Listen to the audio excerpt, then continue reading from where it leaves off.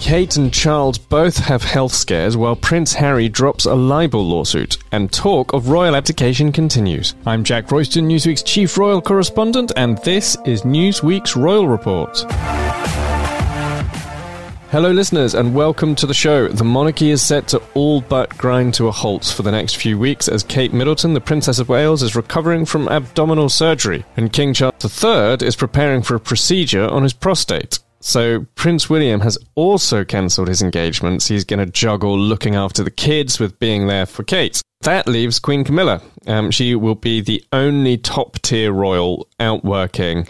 She'll be supported, of course, by Princess Anne, the King's sister, and Prince Edward, and Sophie, the Duchess of Edinburgh. But obviously, in terms of column inches and newspaper headlines, and particularly interest in America and the royal family, that kind of unit of Charles, Camilla, William and Kate, that is the monarchy. So there's lots to talk about here, but let's start with Kate. She is going to be out for a long time. She's got 10 days to 2 weeks in hospital, followed by around 3 months off work at home. So the earliest we're realistically going to see her back working out on the royal beat is looking like sometime after Easter. Obviously, it'd be wrong to start speculating about another person's health. It is, after all, a private matter, and there are good reasons why the palace hasn't revealed her diagnosis. But I think it's fair to say, and also probably safe to say, that she's had something pretty major, and her recovery is also going to include a period in which her lifestyle will be very different. So you can't just kind of, it's not that you come out of a major operation like that and you just need a rest, it's that you can't necessarily do all of the things that you used to be able to do, like,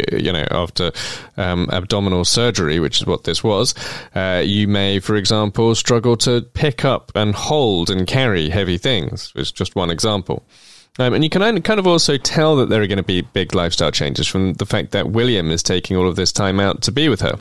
Clearly, if this was just a question of juggling the kids while Kate's in hospital, then he wouldn't have really needed to cancel so many jobs. Part of the reason he's cancelling them is because while the kids are at school, he's not free to just go out and pop and do a royal engagement in London. He's not free to go somewhere in Berkshire, close to home, do a royal job, and then be back in time to pick the kids up after school. He's not free to do that because he's got to be by Kate's bedside, helping her adjust to this new way of life for the duration of time that she's recovering. So, that's going to be, I think, a big adjustment for both of them. Clearly, there is a need for Kate to have some help around her, to have her husband by her side. Obviously, we do think of the royals as having kind of lots of butlers and maids and servants and all of that kind of thing. But this is obviously a very kind of sensitive time, and it's a very personal moment. And I can definitely understand why Kate would want to have William instead of a staff member. There are reports of Kate doing some work in bed. I mean, I think that would probably be very light work, assuming that it's correct. Obviously, post-COVID, it's hypothetically possible that Kate and William could do royal engagements over Zoom. That's what they did during the pandemic. But really, it doesn't feel like work is the order of business here. It's health first, which is fair enough. I mean, health is the most important thing you have. And one of the things about monarchy is that the personal and the professional just kind of blur into each other all the time. And this is kind of one of those moments, which is that Kate recovering her health in order that she can at some point go back to being a working royal and, running about the place and everything. That is a big part of securing the professional future of the monarchy, because obviously she is on course to one day be Queen Consort. So it's kind of not choosing to put health before duty is not actually necessarily to the exclusion of duty, because the duty is for many, many years to come. So if you're securing that future, then you kind of are doing both at the same time. But yeah, I'm sure that, William's not just going to be sitting there chatting to Kate and trying to keep her company and trying to keep morale high. He'll want to be really hands-on with her, I reckon, and he'll be making sure that she's got all the stuff that she needs, get, a nice food. In all honesty, the hospital she's staying at, the London Clinic, seems to have exceptional food. They've got fish brought in from Billingsgate Market, which is this world-famous market in London, where all the top restaurants get their food, and, Smithfield Market. So she's going to have really great food on hand, assuming she can eat it, because, recovering from an operation is no laughing matter. But assuming she can, she'll be very well served. But William will be helping her do the things that have become a struggle in the period when she's recovering in hospital. Now, of course, the other thing is that I'm sure the medical team will want to be monitoring her to ensure that there is no infection. You know, we're told by the palace in their official statement that the operation went well and that it was a success, but there is still that question, you know. With any operation, you want to make sure that there isn't an infection. At home, William will obviously have the help of their nanny, Maria Borrallo, but also he's going to want to have, I'm sure, a really hands-on approach to the children as well, because that's going to be reassuring for them. Kids, young kids in particular, Prince Louis's age in particular, you know, they're obviously hugely sensitive when it comes to changes in routine, and there'll be no hiding the fact that this is a major change. So that can be scary for children. You know, they're used to everything happening in a certain way. They're used to mum being there at pickup, being there at the school gates, being really involved, and then all of a sudden, well, she's not. And it's not just she's not today, and it's not just she's not this week, it's that she's not really going to be for months. And that can be quite daunting. It can be scary, I think, because, well, different children learn at different ages what the concept of mortality is, but I think we can safely say that all three of Kate and William's children will have come across this idea by now. So, for example, children tend obviously to assume that their parents will live forever and that they'll always be there. And it's kind of sobering for them, I think, when they discover that actually that's not true and that people don't live forever, and that life is a finite thing.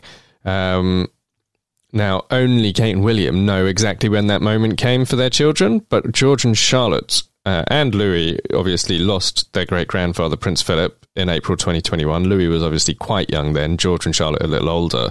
But then they also all lost their great-grandmother, the Queen, in September 2022. And George and Charlotte went to the Queen's funeral.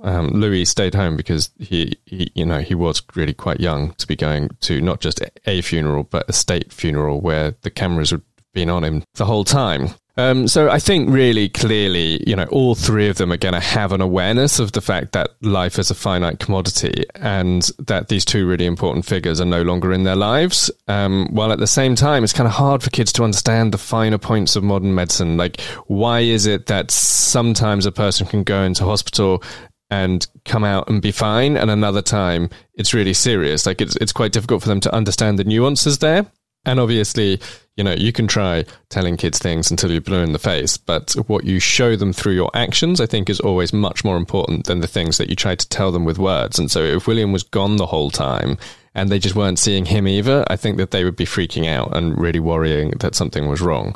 So clearly, I think William is going to have a huge role to play here in just really kind of showing George, Charlotte and Louis that there's nothing to worry about by being there on hand for them and trying to keep the routine as normal as humanly possible. Obviously, it can't be completely normal because mum's in the hospital for up to 2 weeks, but trying to keep it as normal, because obviously he does the school run too. So I'm sure that taking this time is the right thing to do. Arguably it leaves them open to allegations that, you know, if the monarchy can grind to a halt so completely, with, you know, what are they doing the rest of the time? But I think for the most part, people in Britain had a kind of instinctively caring and compassionate response to these announcements. And there's no real mood in the country currently of people sort of thinking that way. That there has been no backlash over this in Britain, I guess is what I'm trying to say. But it must all be very sobering for William, really, because obviously he lost his mother when he was 15, and Charles had to adjust to being a solo parent at a time when William and Harry were in need of a lot of comfort and reassurance. So Harry talks a little bit in spare about some of the ways Charles comforted him. One of which was that Harry was afraid of the dark. So he said he would tell Charles when he was going to bed, and sure enough, Charles would be along a few minutes later and would kind of stroke his face to help him get sleep, and to help him overcome his fear of the dark and get sleep. This is when Harry must have been like 12 or older. He was 12 when Diana passed away, and this was in the aftermath. Charles would then also leave the door ajar so that when Harry woke in the middle of the night, there would be some light in the room to help him. So Charles clearly had his little ways that he tried to comfort Harry at this really difficult time. And he might also have had some similar methods and tactics for comforting and reassuring William. And, who knows, perhaps William might well be looking back on that period and maybe even his younger years too, and thinking about the parenting that he received during a really difficult time, and as he tries to think, I suppose, of ways that he can be a comforting briefly solo parent to George, Charlotte and Louis. Now, obviously, these two situations are very difficult because their 3 children aren't grieving for a parent who's passed away, as William was.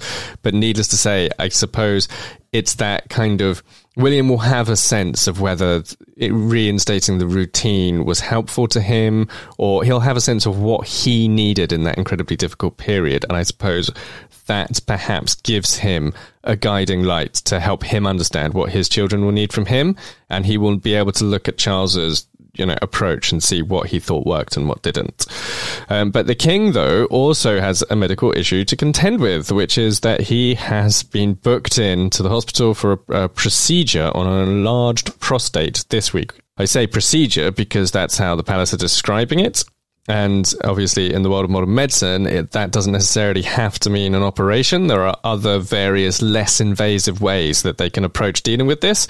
So it may well be that he's having something slightly less dramatic than actual surgery. The palace also tell me that the king will be fully capable of discharging his full constitutional duties. So that means no need for kind of councillors of state. So the councillor of state is obviously quite a kind of royalese term, but to translate it into kind of plain terms, neither William nor Camilla nor anyone else for that matter is going to have to take the reins and act as king while he's in hospital.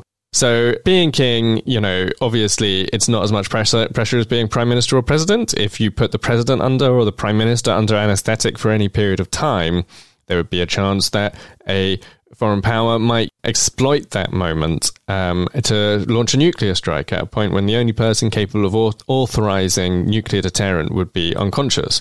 So that's not the case with the king. They're not going to need him to press the nuclear button while he's down. I think probably the most that would be required of him is to give royal assent to a piece of legislation. So all legislation that goes through Parliament has to be kind of signed off by the king, and is really, a formality because he can't withhold it. But it has to be signed in Norman French to denote the fact that the king has given assent to this piece of legislation. But obviously, that's not going to be so urgent that it can't wait an hour or two. So no councillors of state, as far as I'm told.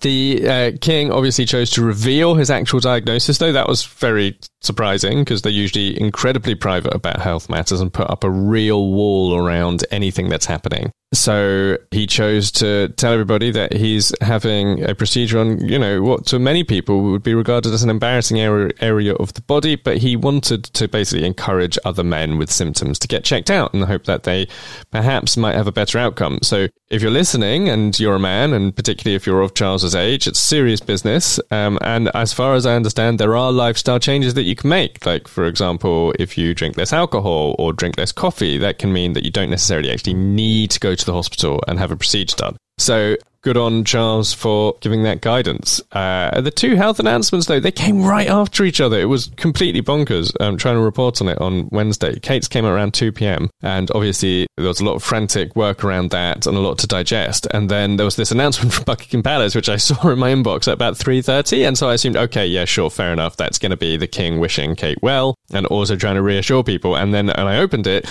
it turned out that actually it was another hospital procedure. So the impression came across, I guess, slightly chaotic, almost as though one hand didn't really know what the other hand was doing. But to be fair, I think that, for the palace, they do tend to think that the right office should announce these things. So in other words, Kate and William are based at Kensington Palace. They have their own private office at Kensington Palace, so therefore Kensington Palace announces for Kate and Buckingham Palace announces for Charles. I'm told Charles had royal engagements on Thursday that needed to be cancelled, and that's why they kind of had to tell people because they didn't want it to leak out. And I do actually understand that. If these things leak, it's so much worse. And it looks like the palace are kind of trying to cover something up. And as soon as it looks like there's a cover-up, then it becomes like, oh, goodness, well, that must be really awful.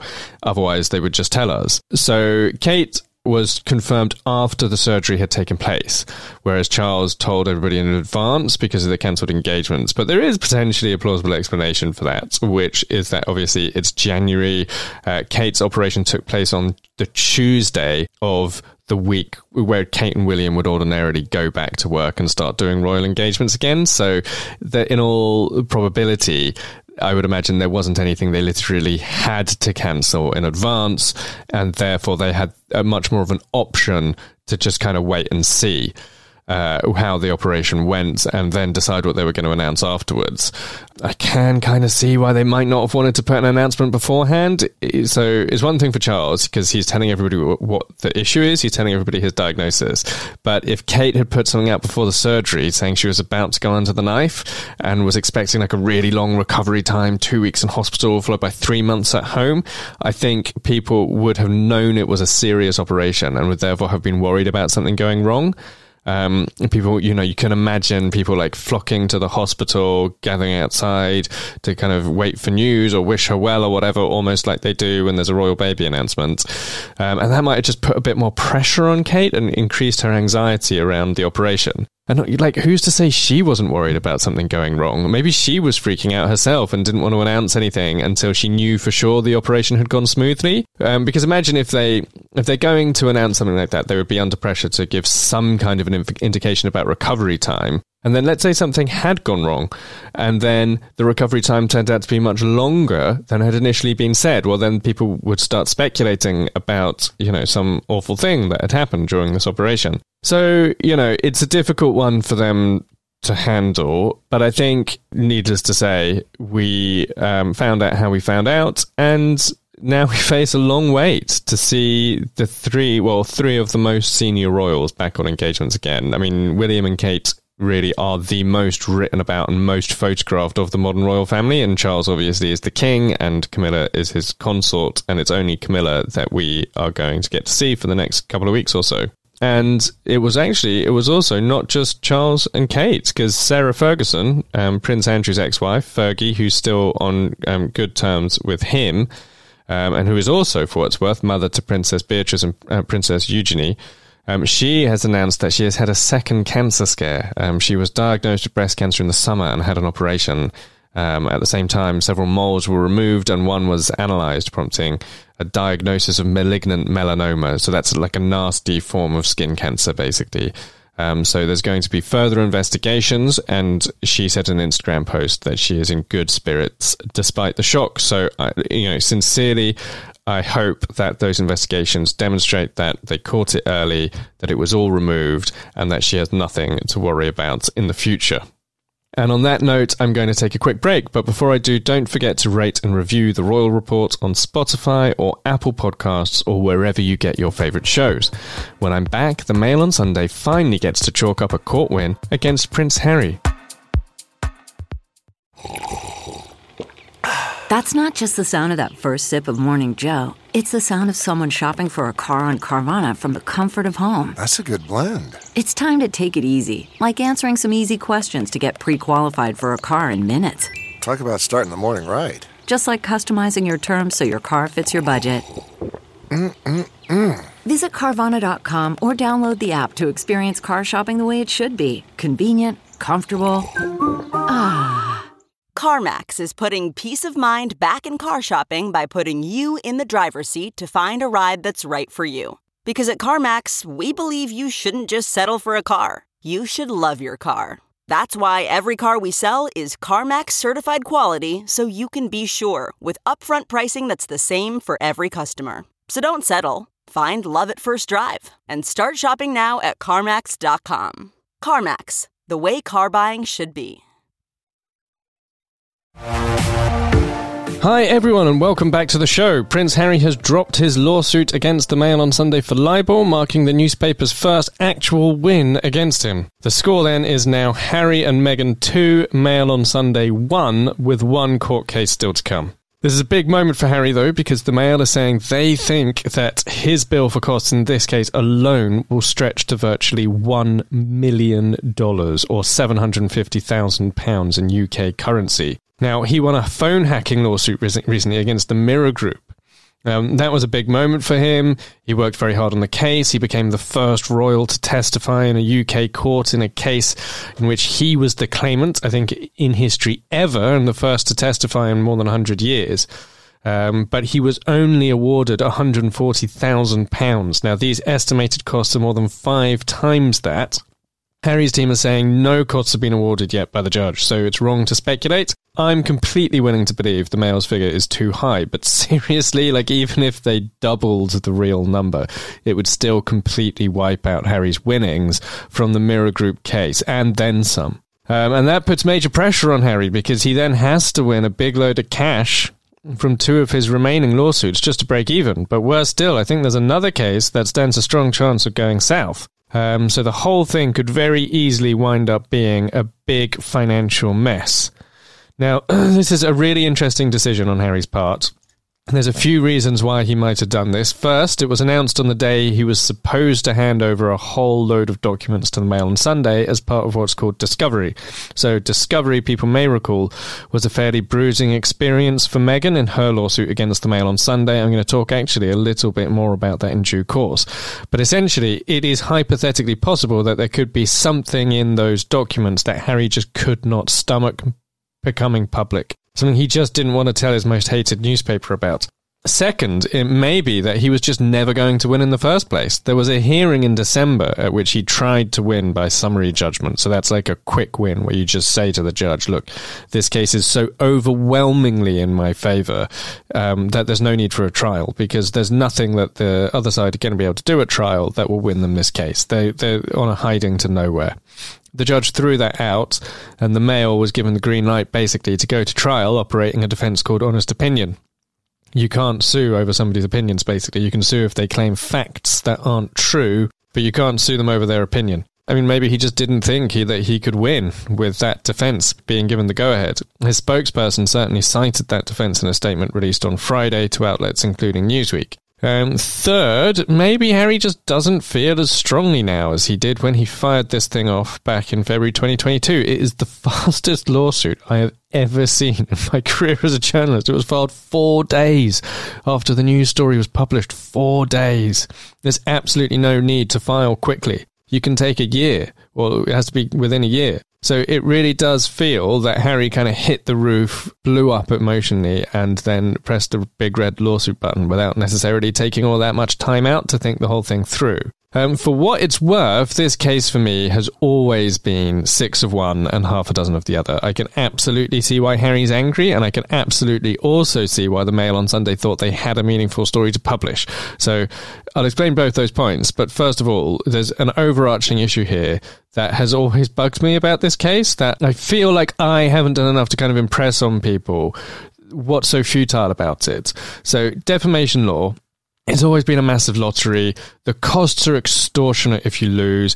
You know, people have lost their houses suing for defamation in Britain. And I'm not talking about people of limited means. You know, I'm not talking about ordinary folk or working class people. I'm talking about like government ministers, like a government minister within the time of my career lost a beautiful house not far from where I grew up in Islington because he sued The Sun for defamation and lost. And he lost his house. They're pretty much almost always, the costs are almost always more than the damages. And so the figure the Mail are quoted, 750k, seems kind of high to me for a case that didn't go to trial. Not necessarily at all high for a case that did, but it's not out of whack with other cases I've seen. I recall a case where 300,000 damages were paid to 650k costs to settle out of court.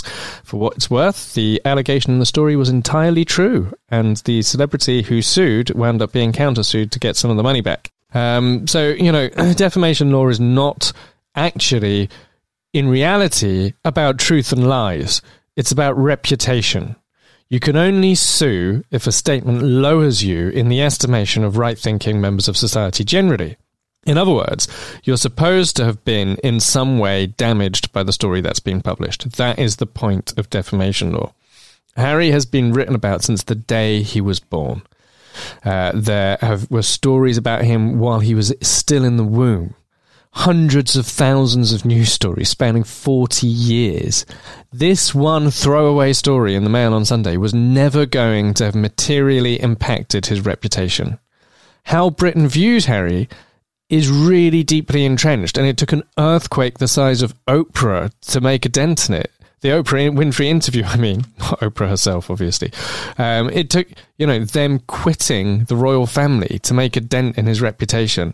It took Spare, his biography, to make a dent in his reputation. He was absolutely, him and Meghan were viciously attacked relentlessly throughout 2019, and it did not make a dent in his reputation.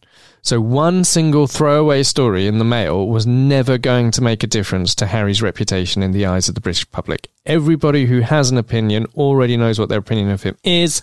This was February 2022. I think it was February 19, 2022. By that point, Oprah's already happened. Everybody's made their minds up about Harry. There's no way it was going to change anyone's mind. And in order to have read that story, you have to be a reader of the Mail, in which case you'll have read the thousands of other critical stories they've done, hammering him week after week after week.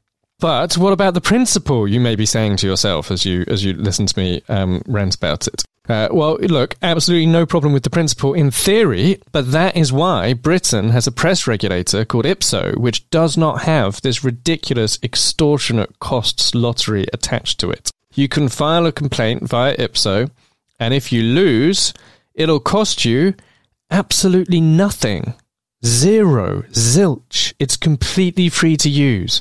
And they can still force the newspaper to print a correction, which gives you your big victory moment from a PR perspective. Now, the counter-argument to that from people who support press regulation is, the correction and clarification that's printed is never the same size and prominence as the original story. It's just a tiny little thing on page 13 or whatever, or page 2. It doesn't do justice to the wrong that the person experiences. And to a lot of people, that's true, but not Prince Harry, because Prince Harry, every single thing he says and does gets reported on all over the world. So as soon as he's got the correction from IPSO, his own PR team can start putting that out to news organizations who will then report on it, and it will probably wind up getting more traffic than the original story in Harry's case, because it will turn into a great big media story. It'll be reported on the likes of The Guardian, Sky News, the BBC, ITV, news organizations in America, Newsweek included. Correction from IPSO can wind up getting a bigger audience for him because of who he is. But he had to do the bigger, more grandiose thing, and now he could be out of pocket to the tune of up to £1 million. He has to start getting some perspective on these issues, because even if he'd won this case, it would have been annoying for the Mail, for sure, but 2/3 of British adults dislike Harry. It's not going to make a huge difference to their reputations, even if Harry wins, because people just don't like him, so therefore they don't agree with his various opinions on things. But this nukes him if he loses, because he's the royal. He's meant to be a success in every single thing he does. He's supposed to have a complete clean sheet and perfect record. So it was always madness suing over a 50-50 case like this. And would it really have killed him to take a couple of months to think all of that through before pressing the big red lawsuit button? I mean, it wouldn't have taken anything away from the lawsuit when it emerged. So, to recap a little bit, Harry is fighting to get his police team reinstated in Britain, and he launched 2 judicial review lawsuits against the British government. And the Mail on Sunday broke news of the existence of the first of those 2 lawsuits. So that prompted a statement from Harry's side saying he offered to pay for his police protection team. The key bit is that he said he first offered to pay in January 2020 to his family at Sandringham. So that led many news outlets to report that the lawsuit was about his offer to pay.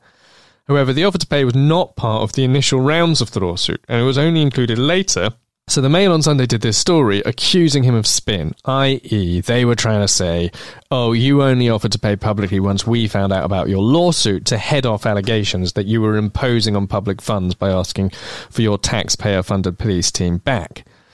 The mistake the Mail made was that they made no mention of the offer Harry made to his family to pay at Sandringham in January 2020.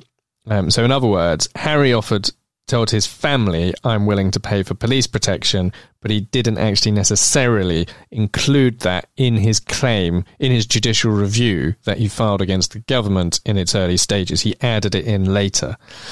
So, you know, the Mail on Sunday should have included that statement. They should have included that part of it. It was misleading that they didn't, but honestly, was it so terrible for the Mail to suggest the original statement from Harry's team was misleading? I mean, I kind of was misled in the sense that I came away from reading it with the wrong impression. I had no idea that the offer to pay wasn't part of the lawsuit at that time, as the Mail argued. It was a surprise to me when I saw the Home Office make that suggestion that it wasn't included in pre-action correspondence or in the original claim. So when I learned that from covering that lawsuit, that original Home Office lawsuit, I was surprised. I didn't know about it. So given that it was a confusing statement in terms of what it said about the lawsuit specifically, it's all a bit 6 of one and half a dozen of the other for me. So why on earth would you sue? He could have complained to Ipso and he would have had the chance to make his point. He might have won. He would now potentially be up to $1 million richer. Like, let that actually sink in. If the Mail's numbers are right, Harry would be $1 million richer if he had only complained to Ipso, the regulator, instead of filing another lawsuit. And he could pursue that right to the end, and it wouldn't matter financially because it would cost him nothing. So think how much that money would mean to an ordinary person. If Harry had complained to Ipso instead of suing the Mail, he could have walked out onto the street in LA and given $1 million to a homeless person, and he would have been in the exact same position financially today, only people would have thought he was a hero instead of a guy who filed a really pointless lawsuit. Like, it's dizzying the amount of liability Harry has taken on in these cases in an effort to pursue justice against the media, which I totally understand and get. Obviously, Harry lost his mother, and the media were substantially partly to blame. Not the only factor, but a very significant factor. I just don't think, though, that it's possible that he'll really get a level of justice that makes him feel that that wound has healed. Like, I just don't think there will be a point at which he feels that the wound has healed. Like, he I think is reaching the point now where all of this is going to have to stop. But a big part of the reason it's going to have to stop is going to be financial or exhaustion. I don't believe that his desire for justice has actually been sated. I think he's just been forced to engage with the reality that the risks he's taken on are not always paying off, and that there have been a whole bunch of times when actually this has been very humbling, or dare I say humiliating, for Meghan and Harry in their 10 lawsuits that they filed since 2019. 10 lawsuits since 2019.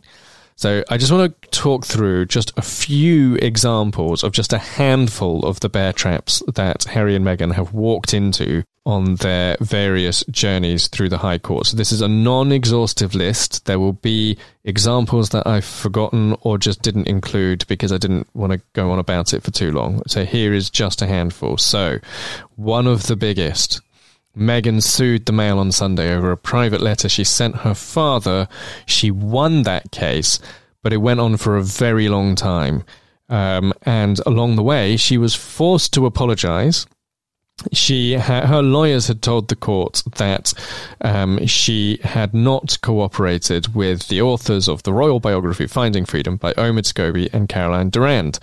And then Jason Knuff, her former press secretary at Kensington Palace, gave a whole load of her private emails and messages to the High Court, which revealed that in fact she had authorized him to brief the authors on a whole load of points, which he had done. So she was forced to apologize. She said that she did not remember those emails and she had not meant to mislead the court. The Sun, however, Rupert Murdoch-owned UK tabloid, wasted no time absolutely piling in on her about it and did a front page headline in which they mocked up a picture of her looking like a Mr. Man character and called her Little Miss Forgetful. You know, I've not really done justice to the level of humiliation there, because the messages that came out, she had given this whole spiel about, and her lawyers had too, about how this was, you know, this letter was the most private of private things. And then there were these emails in which she was saying she'd called him daddy to tug on the heartstrings if he ever leaked it to the media. Like, she specifically wrote it for the purpose of it pulling on the heartstrings if it ever got leaked. So she won the case, but it was very bruising reputationally in the process, and Harry actually blames the Mail for Meghan experiencing a miscarriage in July 2020. It probably should be taken with a bit of a pinch of salt, because the medical experts suggest that those kind of stress factors don't cause miscarriages, as far as the data shows. But needless to say, it was clearly an absolutely horrendous experience for her. So Harry also won this case I mentioned against Mirror Group newspapers for phone hacking. But even then, he won on he submitted 33 articles. He won on 15 of them, but he also lost on 15 of them as well. 15 of those articles was rejected, and the judge made a point of saying that Harry had a tendency to assume that everything was suspicious, when in reality that's not the case. There were reasonable explanations for some of those things. So in relation to one article, the judge wrote, "One does wonder what kind of judgment was exercised when claims are pursued to trial in respect of articles of this kind." And part of what he was talking about there, the judge, is that Harry, in his live evidence, the Mirror's lawyers kept taking him to examples where the stuff that he said, the factual claims he said, could only have been produced by the journalist going off and hacking phones and doing illegal things. They had been put out by Princess Diana's press secretary already, or it had appeared on the Press Association Newswire, or it had already been published by another news organisation. So in other words, it looked like the work on the case was incredibly sloppy, and that there were all these flaws in it that should have been picked up and should have been ironed out before it ever got to trial. So after he gave his evidence, there was this kind of humiliating backlash against him in the media. Now, obviously, he's very accustomed to backlashes in the media, but when a judge kind of reinforces some of what was being said about him, it really, I guess, leaves a bit of a sour taste in the mouth despite the victory. So Harry filed 2 judicial reviews against the UK government over the Home Office decision to strip him of police protection. He's lost one of them. So that's, going to have costs attached to it, and is also mildly humiliating. And then the other one, that's awaiting the outcome. They've had all the hearings. The judge has got to decide whether he's going to win it or whether he's not. I have a funny feeling he's going to lose it. But then there's also Harry's phone hacking allegations against the Sun were thrown out for being too old. That case is going to trial with his other allegations of unlawful information gathering, which I think he'll probably win, to be honest. But needless to say, the cases are peppered with these examples of just little dents in his reputation or little humiliations. Like there was another one, Harry filed a libel lawsuit against the Mail on Sunday over a story they wrote about his relationship with the Royal Marines. The newspaper settled out of court, so that one was a win for Harry. But he wanted his lawyer to give a statement in court at the end of the case.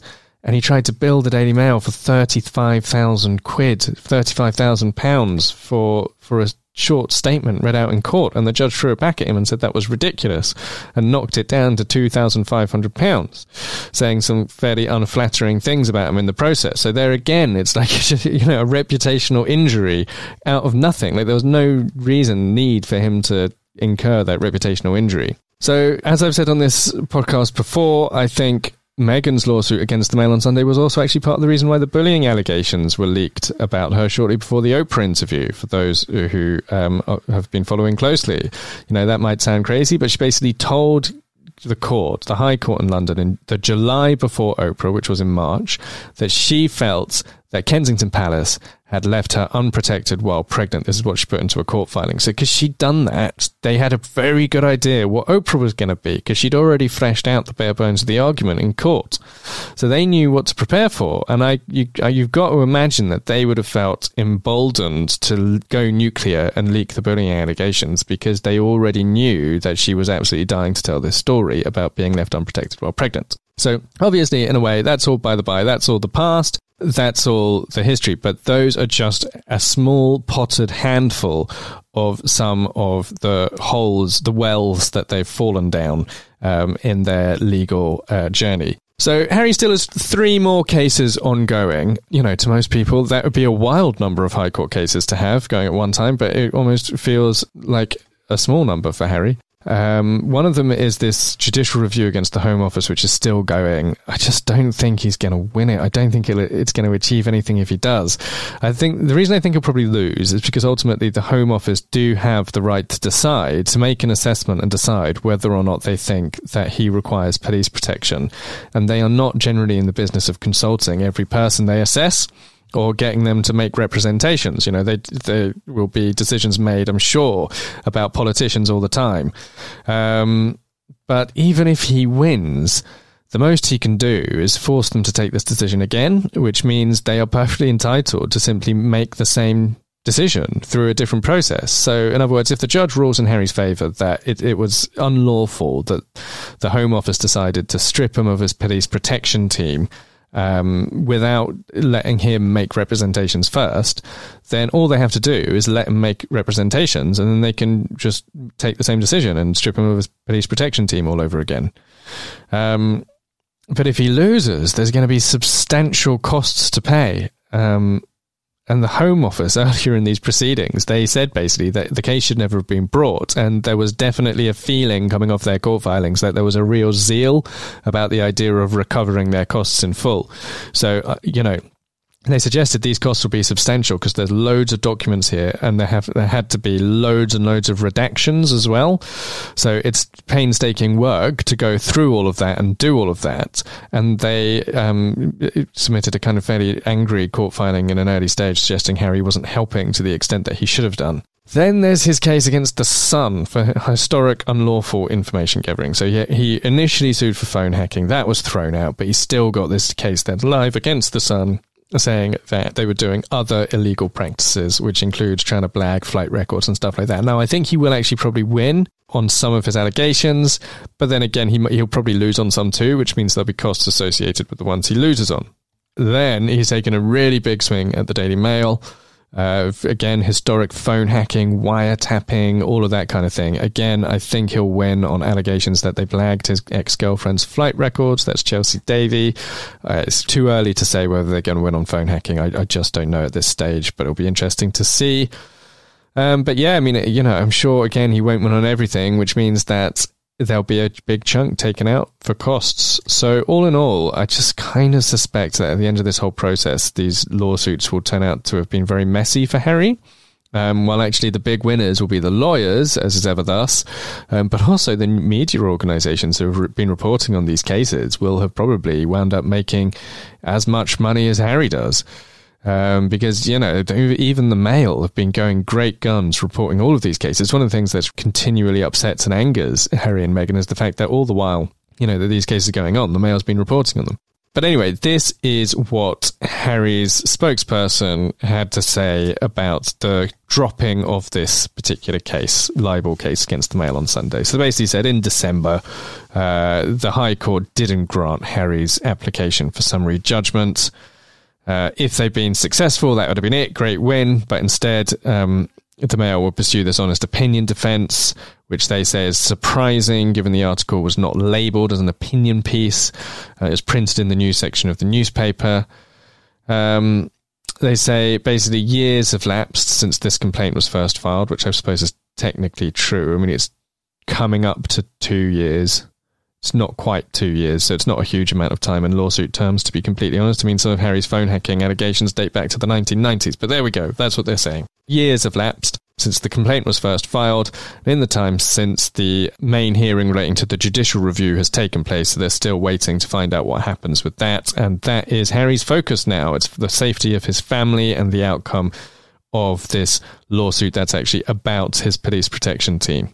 Rather than these proceedings. And they also noted, which, is a point I think I've made before, that it's given the Mail a platform to kind of remake all of these claims which Harry thinks are false. So they can grandstand because Harry's filed this lawsuit, which is one of the points that was being made to Harry from the very first moment he started filing these cases. And it was, supporters of Harry and Meghan were very dismissive of that idea initially, but it does seem that there is now some acknowledgement that there's some truth in it.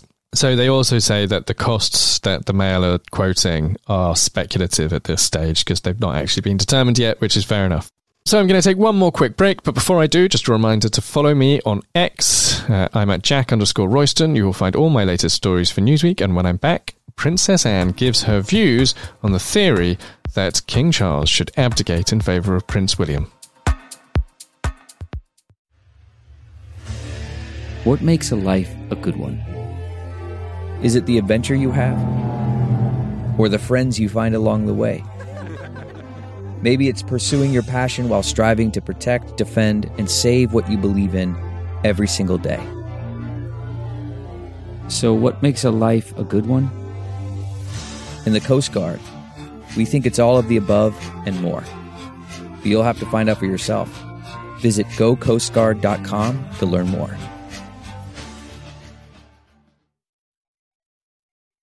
Hi everyone and welcome back to the show. Now, I spoke a little bit last week about Robert Hardman's new book, which is called The Making of a King. It's out now, so if you want to buy it, do please go ahead. It's published by Pegasus in America.